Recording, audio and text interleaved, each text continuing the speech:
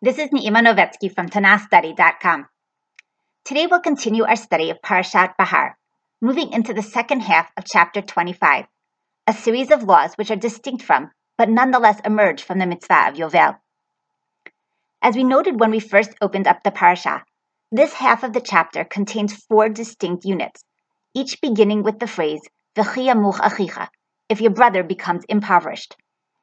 The first of these sections speaks of a case in which a person's poverty leads him to sell his land.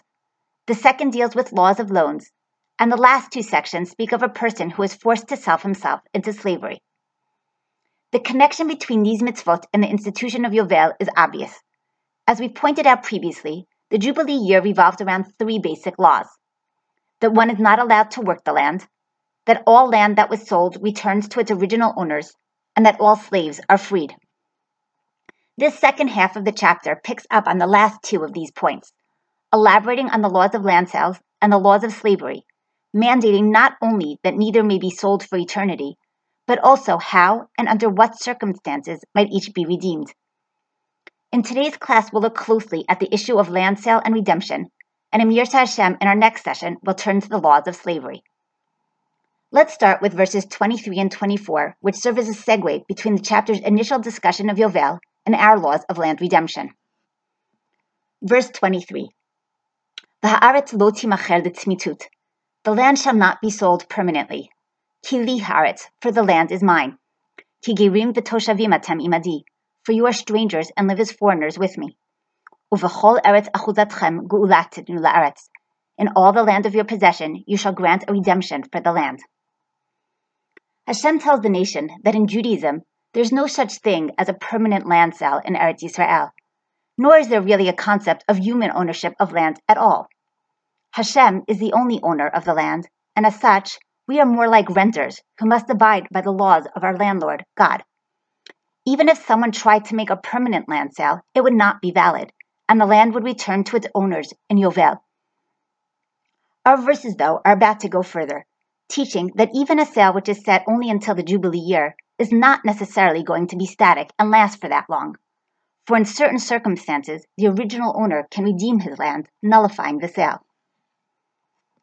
As we saw with regards to our discussions of both Shemitah and Yovel, here too the Torah hints to 2 different reasons for the law, one related to our relationship to Hashem, and one to our relationship with our fellow man. The verse we just read emphasizes the idea that land redemption is connected to the fact that Hashem is master of the land, Ki li haaretz. Fluidity of land sales highlights how they are not totally in the buyer's control, and constantly reinforce how the true owner is not he, but Hashem. At the same time, there's also a social welfare aspect to our laws. As we said, the laws of land redemption are to be introduced with the words, V'chi yamuch achicha, and when your brother becomes impoverished, and as such, they are aimed at helping the poor. If someone is destitute enough to sell his land, which in the times of Tanakh meant to a large extent that you were selling your source of livelihood, we ensure that if he or a relative has the means, he can get it back and get back on his feet, and that he can do so without having to wait half a lifetime until Yovel happens to come along. In emphasizing these 2 aspects together, our verses highlight the unique nature of Hashem's kingship. He is not a dictator or a despot who takes all to strengthen his kingdom and increase his power. Rather, he highlights his ultimate ownership of the land only to ensure that the less fortunate get the help that they need. Rav David Sabato, following Nechama Leibowitz, highlights this idea by comparing our laws with Yosef's sale of the Egyptians' land to Paro during the years of famine, a story that's described in Bereshit chapter 47. We're told there how despite the fact that during the years of plenty, the Egyptians had each given a 5th of their grain to be stored for the years of famine, when famine struck, the Egyptians were nonetheless forced to give up all their money and cattle, and even offered themselves as slaves in order to buy food. Yosef took all their land and a 5th of any future produce for Paro, and then implemented a policy of population displacement, meant to ensure that all recognized that the land now belonged to Paro. This story stands in stark contrast to the laws of our chapter. While Yosef buys up the Egyptians' land so as to give Paro total control over it, as the verse says, V'tihi haaretz leParo, The Torah states that land can never be sold permanently, for it belongs to Hashem, Kili Haaretz. Since the Egyptians had previously given of their grains to Paro to be stored for the years of famine, justice would have seemed to dictate that during the famine, they need not sell themselves and their land to buy back the very food that they were earlier forced to store. As such, Paro appears to be taking advantage of his nation, using the famine as a means to totally enslave and acquire all that belonged to them. In contrast, though Hashem similarly declares Kili Haaretz, he does not actually take any of the land for himself, but rather gives it back to the very poor who were first forced to sell it in the first place, the exact opposite of Paro. Similarly, though both Paro in the Breshit story and Hashem here insist that the people are their slaves, the Egyptians became avadim leFaro, while Hashem says here, ki avadaihim. The Torah emphasizes how different these two masters are. In declaring the Egyptians his slaves, Paro meant to control and use them for his own benefit. When Hashem declares the same, he does so to emphasize how he freed the children of Israel and to forbid eternal bondage to another human. Hashem then is the antithesis of Paro. Yes, he declares Kili Haaretz, the land is mine, and Ki avadaihim, the people are mine. But they are his to care for and provide for, not to take advantage of. With this as an introduction, let's move into the specifics of the laws of land redemption. The verses delineate 4 different scenarios: the sale of a field, the sale of a house in a walled city, the sale of a house in an unwalled settlement, and the sale of Levite homes. The laws of each differ somewhat, and as we learn the verses, we'll explore why. Verses 25 through 28 open up with a discussion of sale of fields. Verse 25. Ki amuch achicha umachar me'achuzato uva go'alo hakarov ilav v'ga'al et mimkar achiv. If your brother becomes poor and sells some of his possessions, then his kinsman who is next to him shall come and redeem that which his brother has sold. V'ish ki lo yeh lo go'el v'hisiga yado umatza kedei gulato. If a man has no one to redeem it, and he becomes prosperous and finds sufficient means to redeem it, v'chishav et shnei mimkaro v'hishiv et ha'odef la'ish asher machar lo v'shav la'achuzato. Then let him reckon the years since its sale and restore the surplus to the man whom he sold it, and he shall return to his property. V'im lo matza yado de hashiv lo v'haya mimkaro biyad hakoneh oto ad shnat hayovel v'yatza biyovel v'shav la'achuzato. But if he isn't able to get it back for himself, then what he has sold shall remain in the hand of him who has bought it until the Jubilee year, and in the Jubilee it shall be released, and he shall return to his property. These verses teach that if someone was forced to sell a field, but he or a close relative then have the means to buy it back, they may do so. Chazal, however, learned that he may not do so until after 2 years have passed from the sale. They learned this from verse 27, which, when discussing the amount that the original owner must pay when redeeming the land, states, let him reckon the years since the sale. Since the Torah uses the word years in plural, Chazal learned that the buyer must get at least 2 years' worth out of his purchase. The verses teach that when the original owner buys his land back, the price is set based on how many years of sowing the buyer had benefited from, and how many years left until Yovel that he had not yet gotten to benefit from. So, for example, let's say someone had bought a field from Reuven in the 43rd year of the Yovel cycle. When he bought it, he assumed that he would have 6 years' worth of use of the land and paid accordingly. If 3 years later the original owner redeems the land, instead of getting 6 years of use, the buyer only got 3, and so the original owner pays him back for the 3 years he did not yet get to benefit from. The section concludes by teaching that if the original owner cannot redeem the land, it will nonetheless return to him in Yovel. When selling a house in a walled city, the law is very different. Verse 29. V'ish ki mikor beit moshav ir choma, v'hayta gulato atom shnat mimkaro, yamim tiyeh gulato. If a man sells a dwelling house in a walled city, then he may redeem it within a whole year after it has been sold. For a full year he shall have the right of redemption.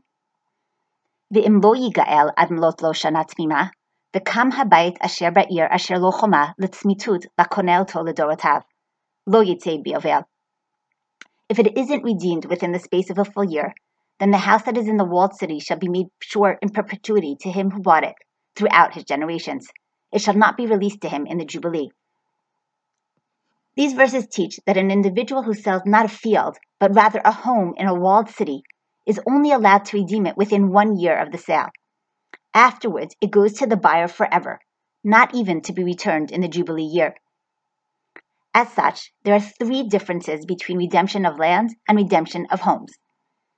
Land can only be redeemed after 2 years, while homes might be redeemed immediately. Land, however, can thereafter be redeemed forever, while homes can only be redeemed for 1 year. And finally, the land will automatically be returned during the Jubilee year, while homes will not. What accounts for the difference in the law? Rav Yosef Behar answers, Kivan sha'ir mukefet choma, karka habayit lo'olam eno omed lizriah. והקדוש ברוך הוא לא הקפיד אלא בקרקע שחיות האדם תלויה בה, כגון שדה וחרם. According to Rav Yosef Behar, the laws of redemption are meant to aid the person to subsist. As such, land which can be used for sowing can always be redeemed, but a house which is in a walled city and whose land will never be used for planting need not be redeemed. Why nonetheless can the house be bought back in the first year after the sale? Ramban answers, since the sale of one's house is very difficult for him, and one is very upset upon selling it, the Torah wanted him to be able to redeem it within a year.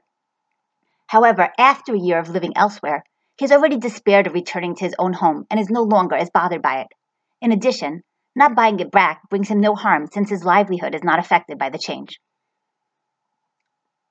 Rav Meir Simcha HaKohen of Dvinsk, the Meshech Chachma, gives a very different explanation for the difference in the 2 sets of laws. He suggests that these have nothing to do with economics, but rather with security. He tells us, walled cities were the fortified cities of the land, which served to protect from enemies and which were the ones strengthened during times of war. If all homes went back to their original owners during the Jubilee year, this would cause a security risk, because these people had not been living in the city for a long time, and as such, would not be familiar with the city's entrances and exits, its security holes, and its strong points. Moreover, the people would not know each other, since for the last 50 years everyone had been living elsewhere. This too would be bad for security, as it would be difficult for them to band together and fight as a unit. So according to the Meshech Chachma, the reason that homes in a walled city do not revert to their original owners is because this presents a security risk. Interestingly, Chazal defined a walled city not based on the present reality, but rather on the situation during the time of Yehoshua and the conquest of the land. They tell us that any city which had a wall in the time of Yehoshua, that type of a city has the status of an Ir Choma with all its applicable laws, even if in the present day it is no longer walled. And conversely, if a city has a wall in the present, but did not have one in the time of Yehoshua, it is not considered an Ir Choma. It is not considered a walled city for the purposes of these laws. Malbim suggests that this is learned from the unique language of Ir Choma. Our verse is Ir Choma rather than Ir Mukaf Choma, a city surrounded by a wall, or some similar formulation. He says that since this phrase Ir Choma is unique to our story and appears nowhere else in Torah, perhaps Chazal understood it to mean wall with a capital W, not any walled city, but only special ones, those which had a wall during the period of the conquest. According to this halakha, though, neither of the reasons that we gave for the distinct laws of houses in an Ir Choma, houses in a walled city, really work, since both reasons we presented are based on the idea that the individual is living in a city which has a wall in the time of the sale itself, not just in the time of the conquest. This leads Rav Chaim Tafsky to suggest that the uniqueness of an Ir Choma lies in the extra sanctity that such cities have. The Mishnah in Masachet Kilim, which enumerates the various levels of Kedusha within Eretz Yisrael, suggests that walled cities have a special sanctity, above and beyond the regular sanctity of Eretz Yisrael. If so, suggests Rav Chaim Tafsky, perhaps it is this sanctity, and not the security or economic reason, that account for the law. Rav Tafsky suggests that perhaps the secret character of such sites stems from the special unity that existed among the people during the period of conquest. If so, he says, perhaps all property within such a walled city is not really ever private. The city was conquered together by all, and so all in it, to some extent, belongs to everyone in the nation. As such, if you sell a home there, though you have a small chance to redeem it since it might be meaningful to you, afterwards you lose out on any further opportunities, because to begin with, it was always somewhat shared property. One may question several aspects of this theory, as for example, there's no evidence that the walled city's sanctity has anything to do with the unified conquest. But I do think it's interesting to think about why such cities are considered sacred, and how this might play into Chazal's understandings of our law. The verses continue with two more scenarios. Verse 31. Uvatei hachatzirim asher ein lahem choma saviv al sdei haaretz yichashev, geula tהיה lo, uvayovel yitzeh. But the houses of the villages which have no wall around them shall be reckoned with the fields of the country. They may be redeemed, and they shall be released in the Jubilee. This verse teaches that houses in unwalled cities have the same status as a field, and as such can similarly be redeemed at any point and automatically go back to the original owners in the Jubilee year. Rav Yosef Behar Shor explains that such houses, being unenclosed, not being found in a walled city, can easily be transformed into an agricultural plot and planted just like any field, and so they share the laws of open fields. Verses 32 through 34 move to the homes and fields of the Levites. Verse 32. V'arei ha-Leviim batei arei achuzatam gulat olam tiyeh la-Leviim. The cities of the Levites, the houses and the cities of their possessions, the Levites may redeem at any time. V'asher yig'al min ha-Leviim v'yatza mimkar bayit v'ir achuzato bayovel ki batei arei ha-Leviim hi achuzatam b'toch b'nei Yisrael. The Levites may redeem the house that was sold and the city of his possession, and it shall be released in the Jubilee, for the houses of the cities of the Levites are their possessions among the children of Israel. Usdei migrash arehem lo yimacher ki achuzat olam hu lahem. But the field of the suburbs of their cities may not be sold, for it is their perpetual possession. The laws of land redemptions as related to the Levites are unique. If a Levite sells a home in a walled city, the Levite may redeem it not just during the first year, but whenever he wants. And in Yovel, it automatically returns to him, even though this is a home in a Ir Choma, in a walled city. Moreover, his fields may not be sold at all. The reason given in the verses for all three laws? Because it is their possession. As the Levites were not given an inheritance with the rest of the nation, their homes and the small fields in the immediate suburbs surrounding them was all they owned. As such, we ensure that they have every possibility available to redeem them, and their only actual land, the surrounding fields, may not even be sold to begin with. I want to end this discussion on land redemption by quickly glancing at two stories in Tanakh where we see these laws being observed in action. The first is well known, the story of Ruth and Boaz that we read on Shavuot. The Megillah tells us of the widowed Naomi and Ruth who returned from Moab to Israel destitute. To support themselves, Ruth goes gleaning in the fields, happening on the field of a relative of Naomi, Boaz. Naomi realizes that he has the potential to redeem their land, and the story tells how she has Ruth encourage him to do so. Boaz first approaches a closer relative who has first dibs on redemption, but makes the redemption contingent on marrying Ruth, leading the relative to forego the redemption and Boaz to take his place. The second story is from Yirmiyahu and is a little bit less well known. The story takes place when Jerusalem is under siege from the Babylonians and the destruction is imminent. Yirmiyahu has already prophesied numerous times about the upcoming destruction and exile. As his political views are not to the liking of the establishment, he finds himself in prison. While there, his uncle visits and asks him to redeem his field. Ki lecha mishpat hayusha ulecha hageulah. For the right of inheritance and redemption is yours. At the command of Hashem, Yirmiyahu does so, but is perplexed.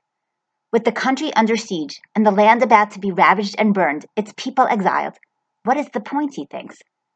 Hashem tells him that he should view the sale as a sign that after the exile, Hashem is to bring the people back, and once again, fields will be planted and sold from hand to hand. The two stories emphasize how land sale and redemption were a real part of Israelite society, and how much it meant to the poor who had been forced to sell their inheritance. With this, we'll move to the next unit in the chapter, which we'll discuss only briefly, a discussion of loans and interest. Verse 35. V'chi yamuch achicha u'matay yado imach v'hachazakta bo ger v'toshav v'chai imach. If your brother has become poor and his hand can't support him among you, then you shall uphold him. He shall live with you like an alien and a temporary resident.